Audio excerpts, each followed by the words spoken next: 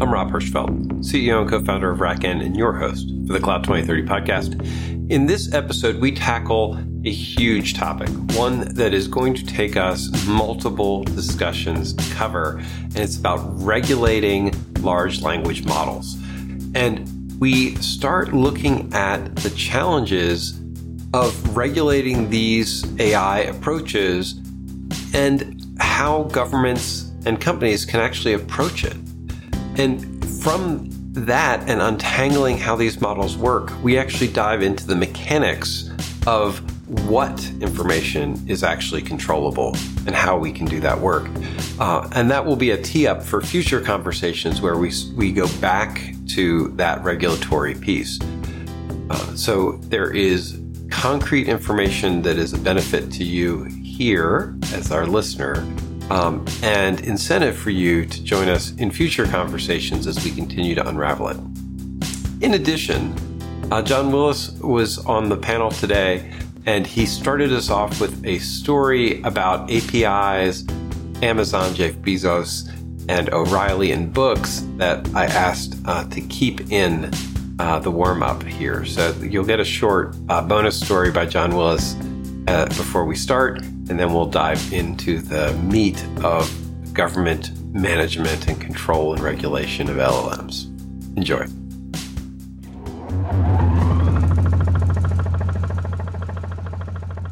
You know, I don't know if you know this, the reason Amazon started APIs is because Jeff Bezos O'Reilly went to basically Amazon and said, we need better data for book sales. Huh. And so what happened was he wound up meeting with Jeff Bezos, and Bezos being the guy that sort of always wanting to learn, he's like, what is this API stuff? And that's why his sort of manifesto, whatever that paper that Bezos wrote about, like how we need to, everything was APIs. Right. And that literally came because Tim O'Reilly really just wanted to go and said, don't you guys know that you should be giving us this data this way? And Bezos was like, what is that way? And they had a sit down meeting and he explained the whole architecture of like original SOA and all that stuff. And then Bezos was like, oh my God, like he went to probably right to what's his face. And it said, hey, why aren't we doing this? And, so it's a cool story. Yeah. That's an amazing story. I've been looking for a bridge from what you were talking about to this, but I can't find it. But today the topic is about, can governments manage large language models? With some sub questions here about EU's efforts to regulate what's going on in the US. When I put this in the schedule, that whole advocacy for the AI pause thing came out, which was just I think it's pretty clear the genie's not going in the bottle, but I'd love to hear about what's going to happen, right? I'll stop. There are a couple things, because I'm looking at regulation and compliance with respect to some of the more conventional machine learning models, risk models that the financial sector and the insurance sector are using. Okay. And the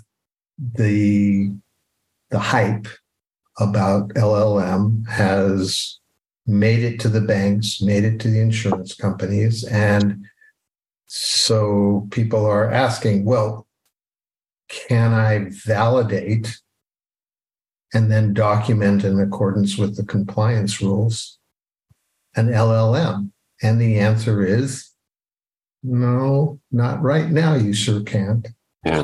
And when you go back and look at the EU's AI Act, there's some weasel words in there that kind of give them a chance to kind of back away from the accusations of overreach but it does lead to kind of I think, a realistic criticism that there's some lack of clarity.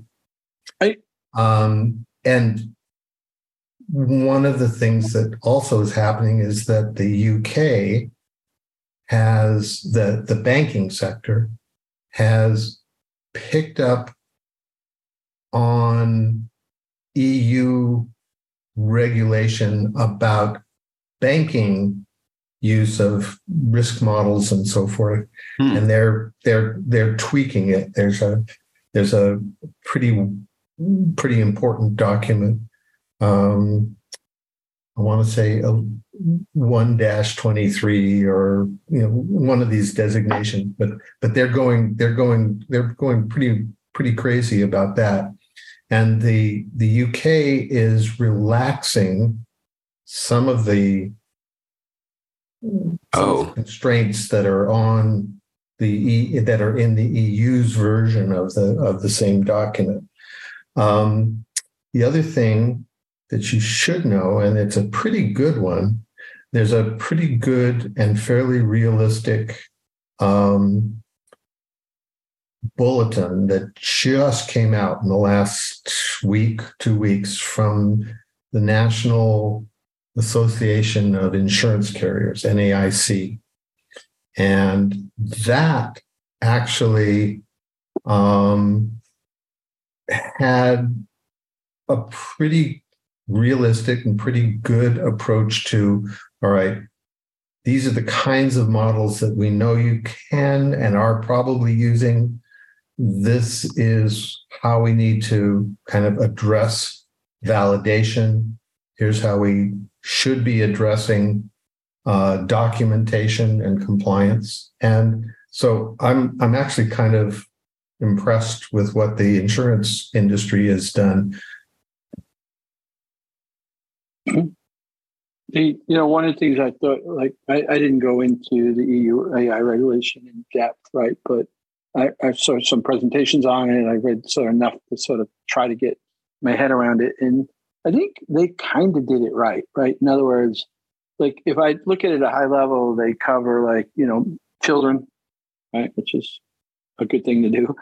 They cover social scoring, which is, if you ever watched the Netflix series, it'll scare the hell out of you about, like, what the world could look like. And then biometric, right? And I think, again, if I had to sort of loosely summarize it, I'd say, like, we don't know what the heck we're going to regulate yet, which that's the right answer. We don't even know what this thing is going to look like.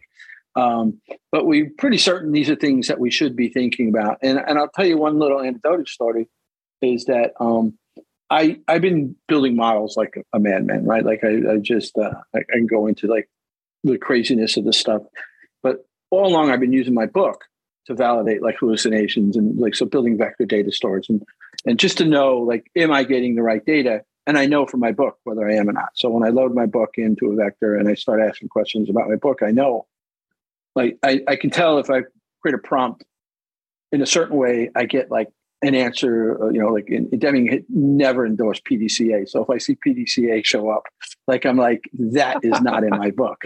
Right. So it's sort of how I've learned how to work with these things. This is where I get my big mouth. I forgot where I was going down this path. Well, you were saying that you thought that they had done a pretty good job with the EU's AI Act. And the biometrics and the categorization scheme that they put in place, with the what was it? There's a minimal risk, that's right. Limited risk, high risk, unacceptable risk, and the notion that is being put in place makes me. Yeah, I agree that that has a better feel to it. But one of the things that I don't understand from that is they kind of waffle on compliance burden, and part of that, I think, is a backlash from GDPR, because they put GDPR in place, and They said, here's what's going to happen, and if you don't, if you're found not to be in compliance, these are the fines. And I think they were overwhelmed. They have been overwhelmed with trying to assess whether some rather big organizations are in compliance or not, proving it out, meeting the letter of the GDPR with regard to individuals who request their, the right of erasure and so forth. And they're just snowed under. They're so far behind. Mm-hmm. And they have collected already, or at least they've levied a huge amount of money as fines. Right. But, there's like no end in sight. So, what do you do? If you put something like that in place, you have to assume that over some reasonable amount of time, you're going to put in the mechanisms to actually go through compliance and then enforcement. And so you've got this compliance burden on the companies. And that, by the way, kind of falls over into the US or any other company that wants to do business in Europe. So they become kind of a de facto, all right, if you want to do business in Europe, this is what you have to deal with.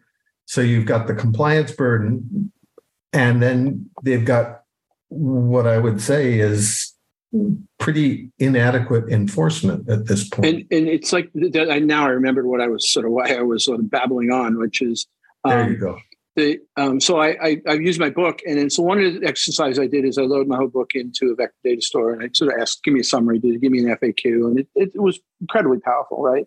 I did it with Gene's book yesterday, it's like insane, right? Gene's new book coming out, but I did give me a summary of each chapter, and so it like beautifully summarized each chapter, and then it got to I forget what was my chapter 11 or 12, which is titled Classified, and here's what it did: it basically came back and said, cannot summarize this chapter because it's classified.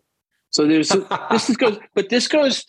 deeper meta here, which is that we got to be really careful right now. So like the OpenAI people are trying to get ahead of the curve, rightfully so. And they're putting in like these sort of gates of, and as we all know, a term or a phrase which might be positive 10 or 15 years ago might be incredibly negative now. And in 20 years from now, it might be like not thought of, right? So I think hardwiring something, and I'm not saying that the regulatory controls are asking, well, they probably are, but like that's sort of like, is it maybe necessary, but incredibly dangerous to start like putting guardrails on point in time. This idea like, and the way around it is I could have altered the prompt and said, hey, I am the author of this book, please. But the point being is already embedded guardrails for certain things in there, which might, as models get retrained and it's almost, there's a science fictional, and it goes back to maybe we don't understand it, and to the point that you were making, Rich, and I think the point maybe you was smart enough to say is like, we don't know what this is going to look like, but we know those are three really bad things. So let's at least ask people to focus on this. But the minute we start getting deterministic on a thing, I mean, look what's happened in 6 months. Like, if we start getting deterministic, how can you get deterministic, John, on an LLM, which is not deterministic? You can submit exactly the same prompt. No, different to the same LLM with the same training set, and even set all of the attributes to the same thing, and you can get different answers. In particular, if you change the attention, you change the temperature, and so it's not something that is Well, it's certainly not idempotent, but it's really not deterministic. I mean, what can you actually regulate in the middle of? I mean, because the models, to your point where you started, the models are not deterministic. So it's very hard for a regulator to say you have to be able to prove the algorithm, right? So that we're sort of throwing the algorithm proving out. Think about the approach that's being taken. And in the US, generally, they take a risk-oriented approach to regulation. In Europe, you take a rights-oriented approach to regulation. Interesting. So it's an important distinction. Yes, go ahead. Go ahead. Yeah. Sorry, I don't know if I would say rights or humanistic. Okay. Yep. Because we're taking a very humanistic approach. If you look at I put the link in the chat, but if you take a look at the Canadian policy, it's based on something slightly different. And that's the impact of the AI system. Can it hurt a child? Can it damage your credit? Can it have an impact on infrastructure? Because they sort of put some guardrails around the classification of what a high impact system is. And, it's built on our digital charter anyway, which a lot of countries don't have. Mm-hmm. And it's different than the GDPR in the EU. It starts to look at things where, to your point about determinism versus tonality, and I would say classified is a word of tonality more than it is determinism, because in a regulation, it could be deterministic, but in practice, I could classify that document as garbage, right? If you feed that into ChatGPT, it actually comes back with I don't understand it sometimes. It comes back with garbage is something that, may end up in a landfill or may end up being unreusable, unrecyclable. It has different ways of interpreting it. It's the other parameters around it. So when I look at what the EU is doing, I look at it from a very, rights-based, but even beyond that, a very humanistic point of view. We want to protect, do the DEI, do the rights, do the what's best for everyone kind of thing. But that's what's getting them into trouble is it's too far into the realm of what we don't know yet, right? Yeah. I mean, the technology has not evolved. I've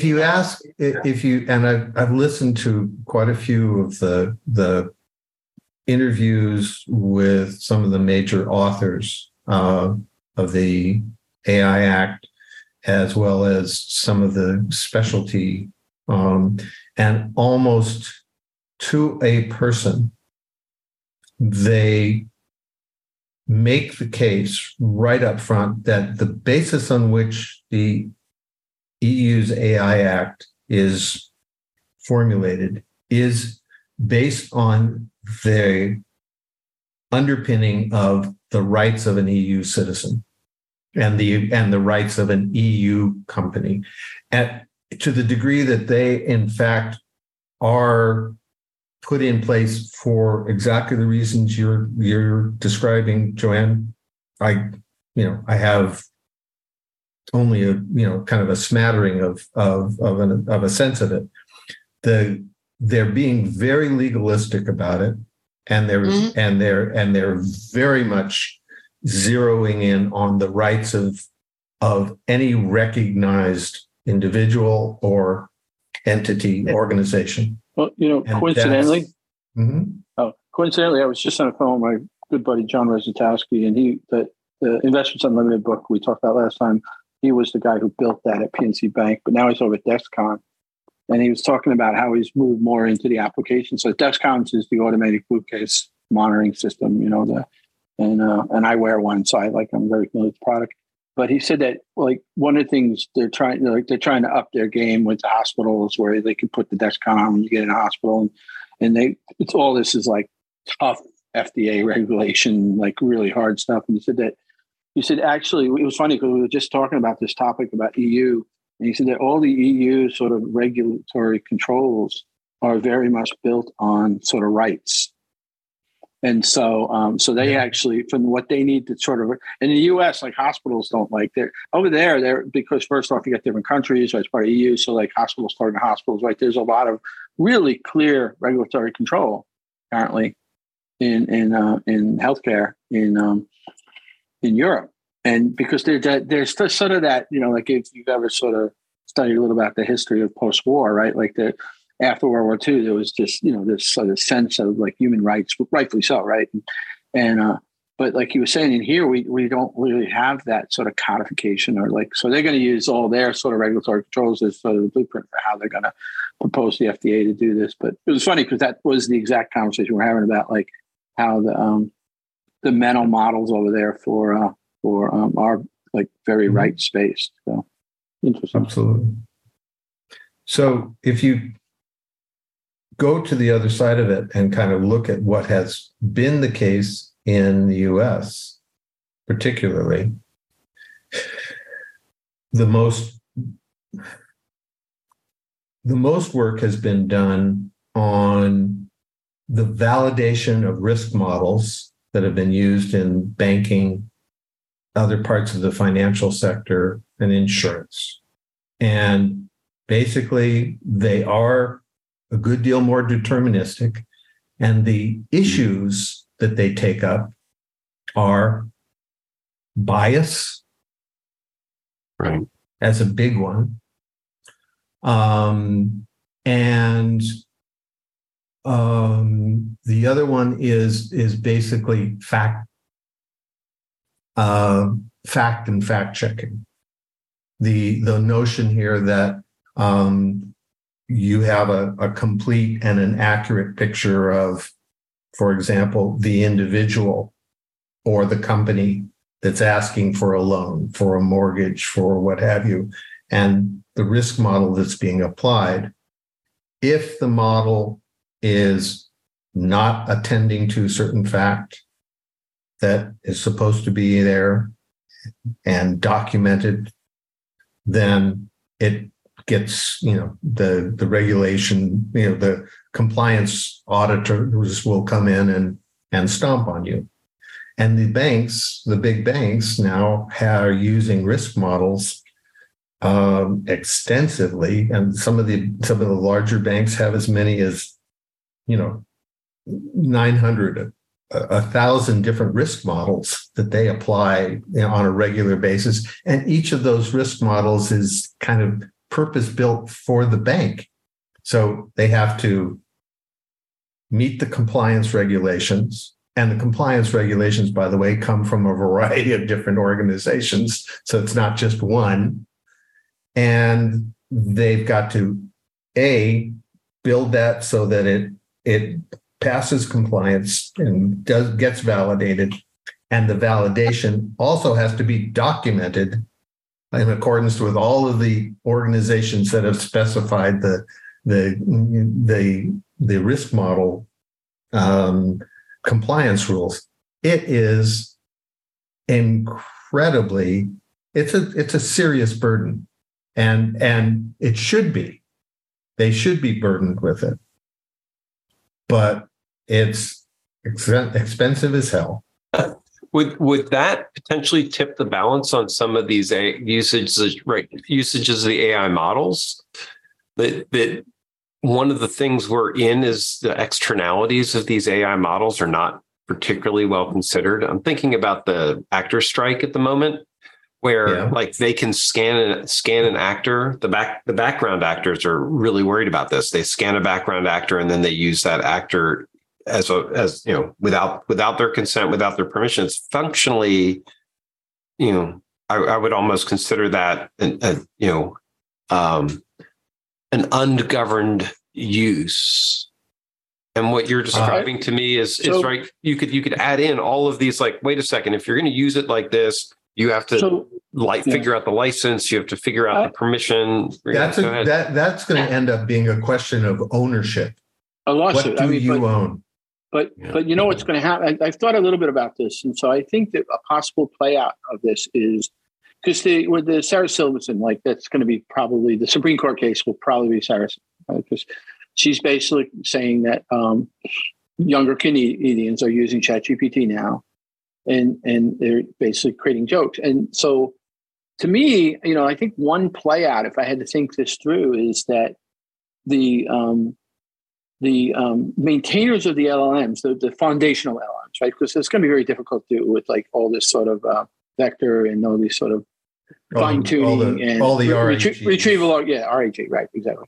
But I think probably what will happen is there'll be a lawsuit, and probably one of the compromises is they're going to have to track the sort of personality.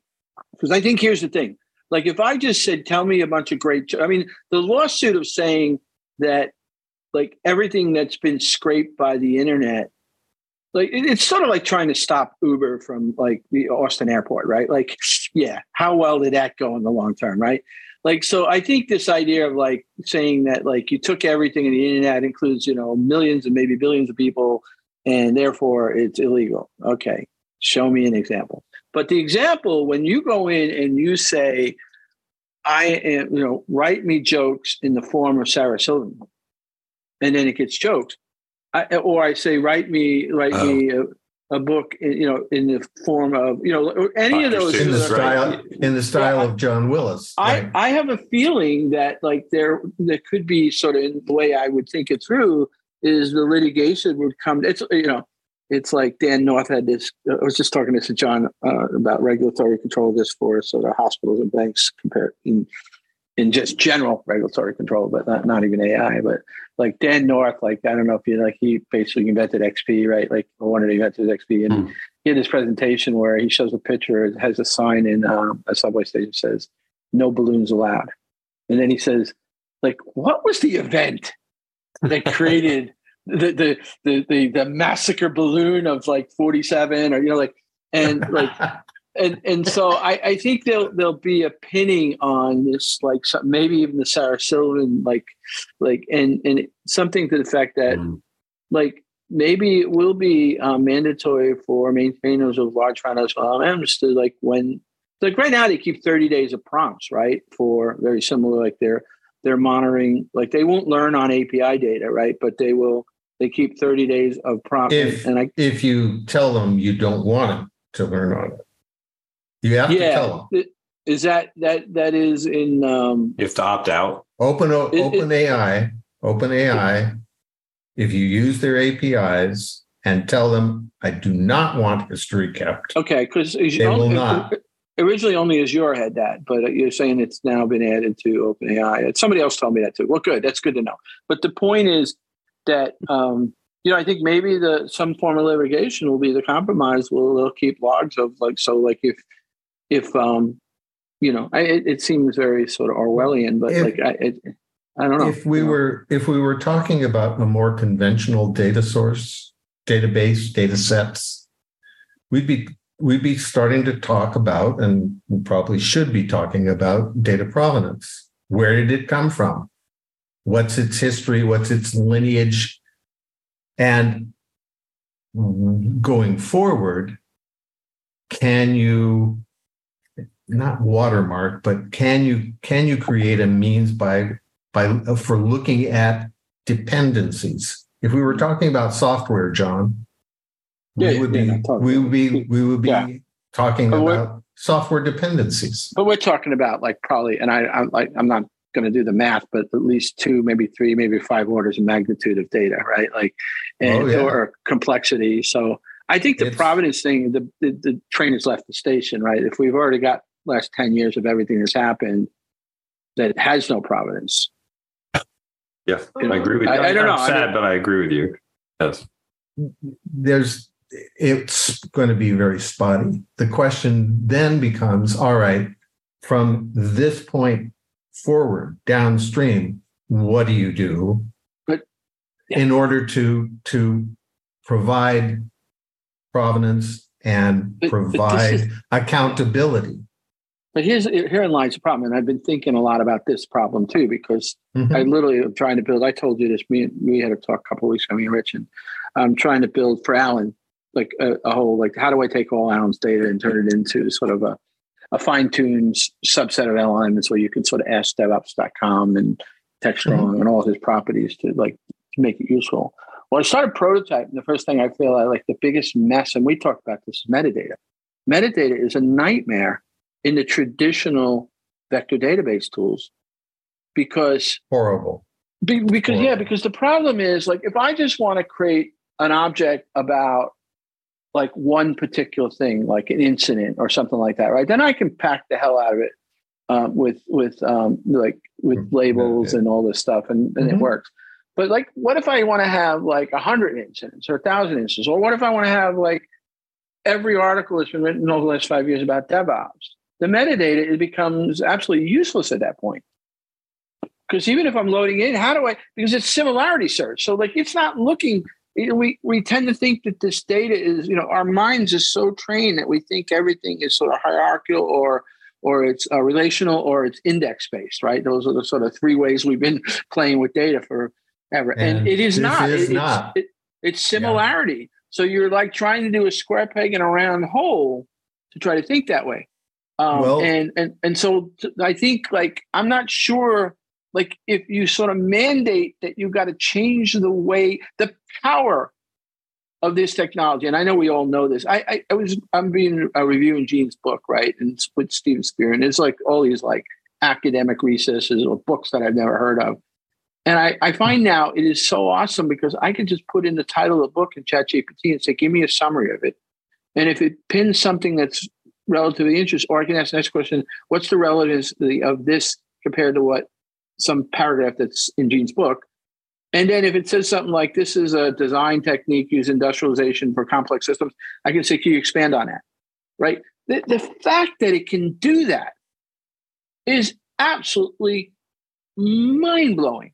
But and I hope I never have to learn the math to figure out how it does that. But the main point is it's because it has this incredible graph of similarities, say it in layman's terms. Mm-hmm. And that just like literally just negates the idea of embedding. In my opinion, you can do like, Pinecone has this super filtering, but like it's still filtering on the similarities. Okay. Now I will say I've been playing with Mongo, and they do an interesting thing where they keep the metadata in the Mongo object. So I think they're like, I don't know if we have to go into that, but to a certain extent, what you're describing is the former OLAP orb world coming back. Right. And the need for parallelism is even stronger now than it was then. I agree. But you're not to do that synthesis. You're never going to, it's almost like, and I have a conversation with Tyler scheduled for tomorrow because of his sort of appropriation of lean digital to lean data. I'm actually thinking about the idea of a super meta set. Yeah, That would be Mongo solved this problem. Because what they do is I tried to solve this problem every possible way with Pinecone and all the tools, and it didn't make sense because if you put the metadata in the embeddings on the vector, you lose that like what it is in the first place with similarity, or like it gets watered down. But what Mongo has done, which is I think incredible, is and what they found, they told me this. They found out that what people were doing is they were building Mongo index objects and index of the metadata and coupling that with Pinecone. Well, when they wrote their vector database, the way it works out of the box right now is you have a Mongo object for whatever you're wanting to keep. You keep all the metadata in the Mongo attributes, and one of the attributes is the embeddings. So what you do is now you can search through all it's the pointer to the embeddings, right? Right. And then depending on your search, you can say, like, give me all the articles written by John on DevOps, and then you get back all the embeddings for those. Yeah. So you're coming closer to a semi-structured approach. Yeah. And I think you're using the embeddings as a form of weights. Right. Oh, yeah. But at least it's all about correlation. Right? Like at the end of the day, the LLMs are like we said, they're not deterministic. They're like, what's the most probable answer to this? And by the way, there are, there are folks who are a little critical of what Mongo has done and what Elasticsearch has done with regard to this, because they do. And what they're saying is that they have not really built a hybrid, but rather they have limited the kinds of proximity search that can be done to only one kind, as opposed to what some of these other folks have, with cosine similarity of course, all those and non-Euclidean surfaces. Yeah, but it is. Oh my God. The minute you put it in the vector store, like here's the thing, right? Like the vector's vectorized, like all that's bullshit, right? But I could easily see the pine cones like making that defense of like, but like 2 points there. One, it's because I thought about this. What's to stop you? Let's say I'm going to take 10 books, right? What's to stop me from creating each book as a Mongo object, very detailed meta, and then take all the books and combine them in another Mongo object? So the embeddings is basically the superset, and I have minimum meta there. And then, now I can sort of that makes perfect sense. Yeah, I can chain through I get all the best of that world, and and it just you didn't really hear this from me, but you are creating a form of. But you're doing I won't say bias, but you're making a specific cut, and this is why. But Rich, aren't you doing that with vector data? No, I'm agreeing with you, John. Okay, yeah. No, I'm not trying to argue. Like I'm passionate about this, so it sounds like I'm arguing, but I'm not. I am as well. But isn't that what a vector data store basically is doing anyway? It should be, and it's most apparent and most useful when you're doing one of these things like what you're doing for Alan, which is creating a purpose-built collection of data, a corpus that is going to be used for a specific purpose. You're overlaying these kinds of taxonomies and metadata, petadata, whatever you want to call it, on top of it. I buy it, and it's probably the most reasonable way to use this technology. And by the way, probably the most useful way of inspecting it for compliance and over time, because it's closer to something that is deterministic, and it's navigable.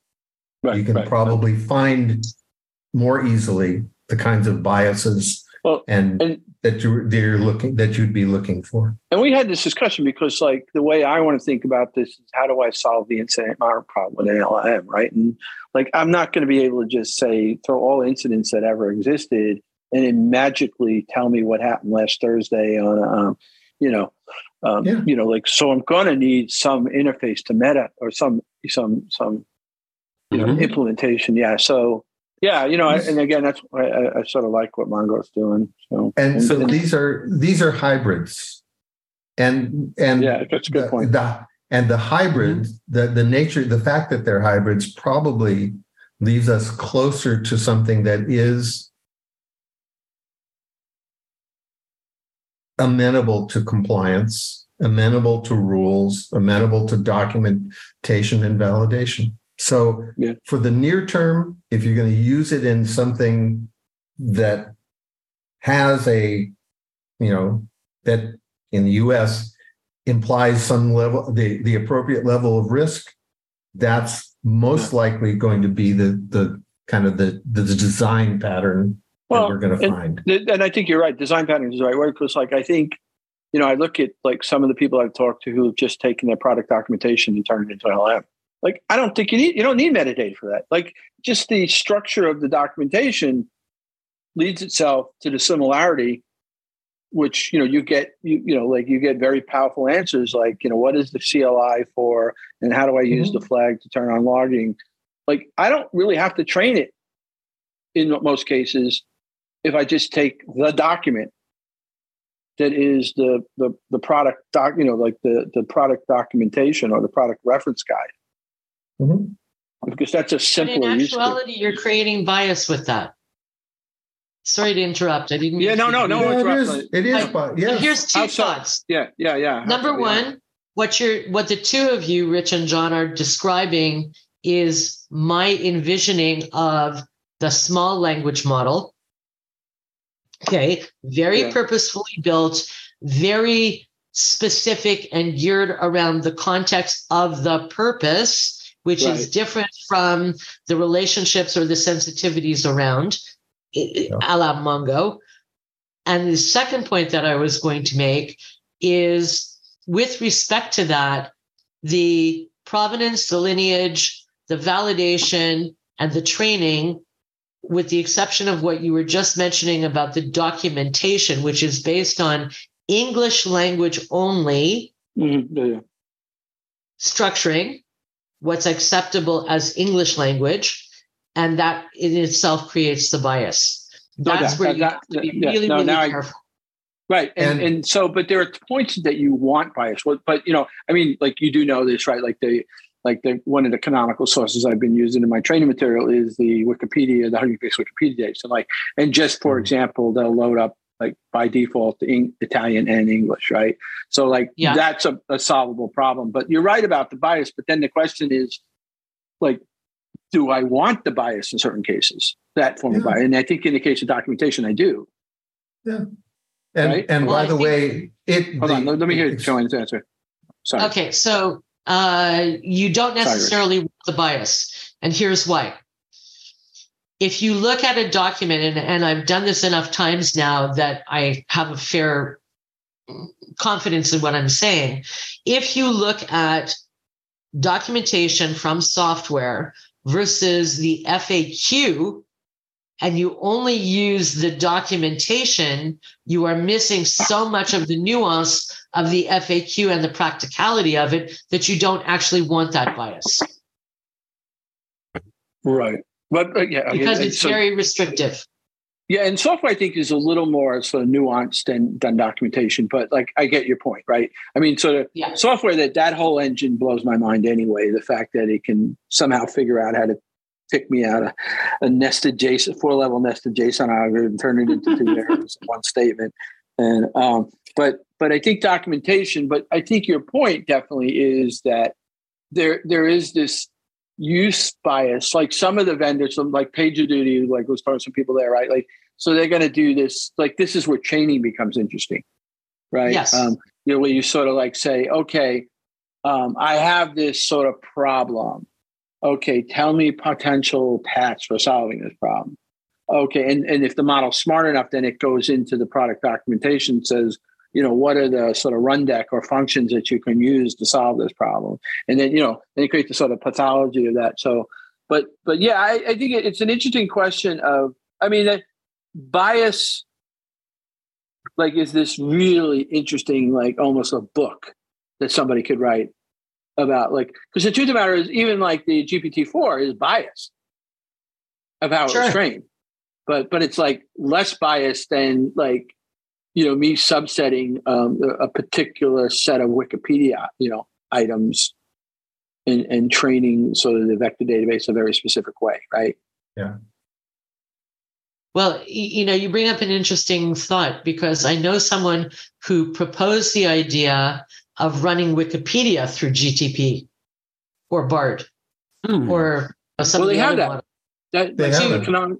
Well, so what they almost the sort of the hello world of using LangChain is taking the Hugging Face Wikipedia. It's a big old JSON object, and it basically teaches you how to use Pinecone and ChromeDB. So in a sense, all the sort of sample code is out for that right now. Right.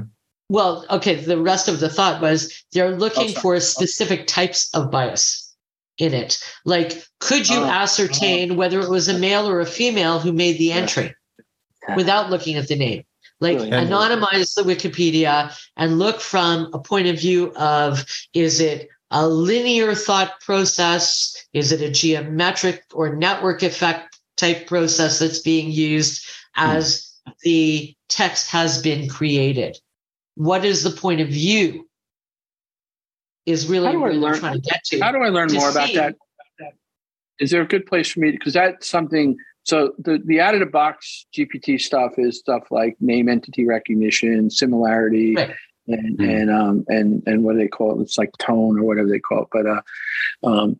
But I would love to figure out, because I need to go much deeper on the existing models with what you just said, because what I want to figure out is in an incident war room, who the network person is. So like, I don't have to identify it ever again in that conversation, or the intent. And like, so I think there's enough power in the sort of the basics, but to your point, anything that's literature that's out there that melts well with the OpenAI stuff, I'd love to sort of get a point or two if you, so. Sure.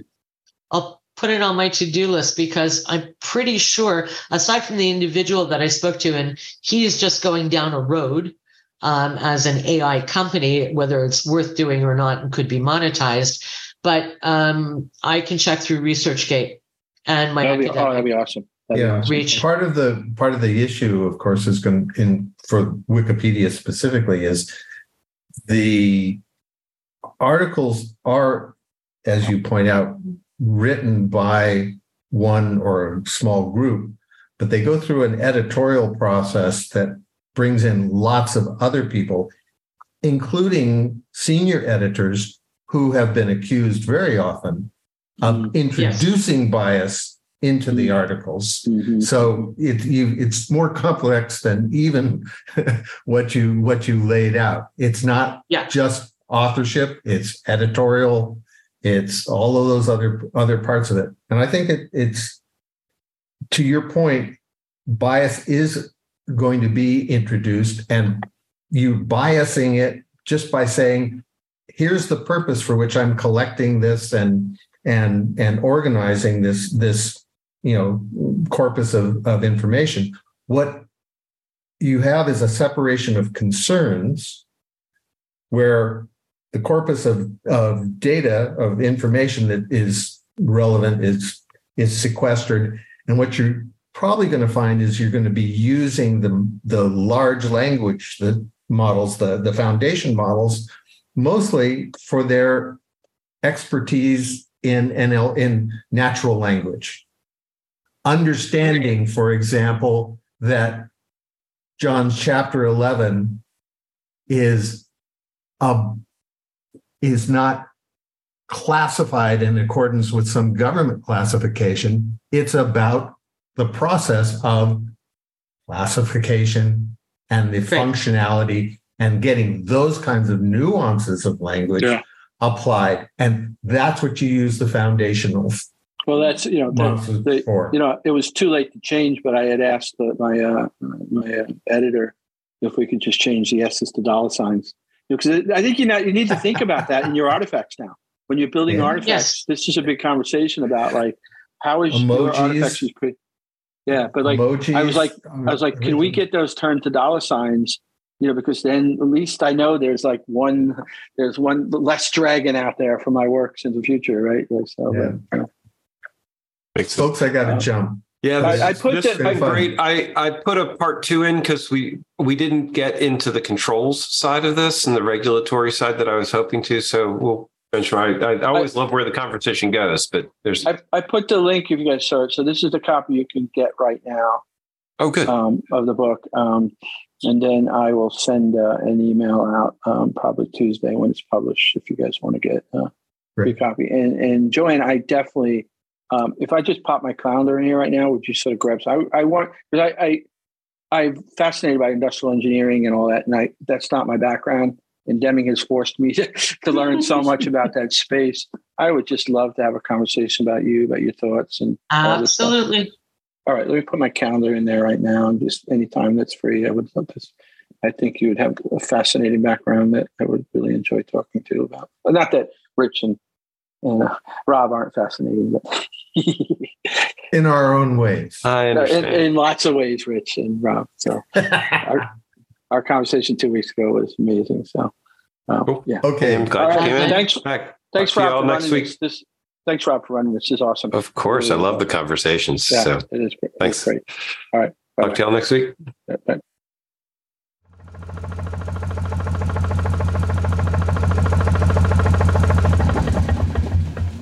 Wow. I knew when we started the conversation that this was a big topic.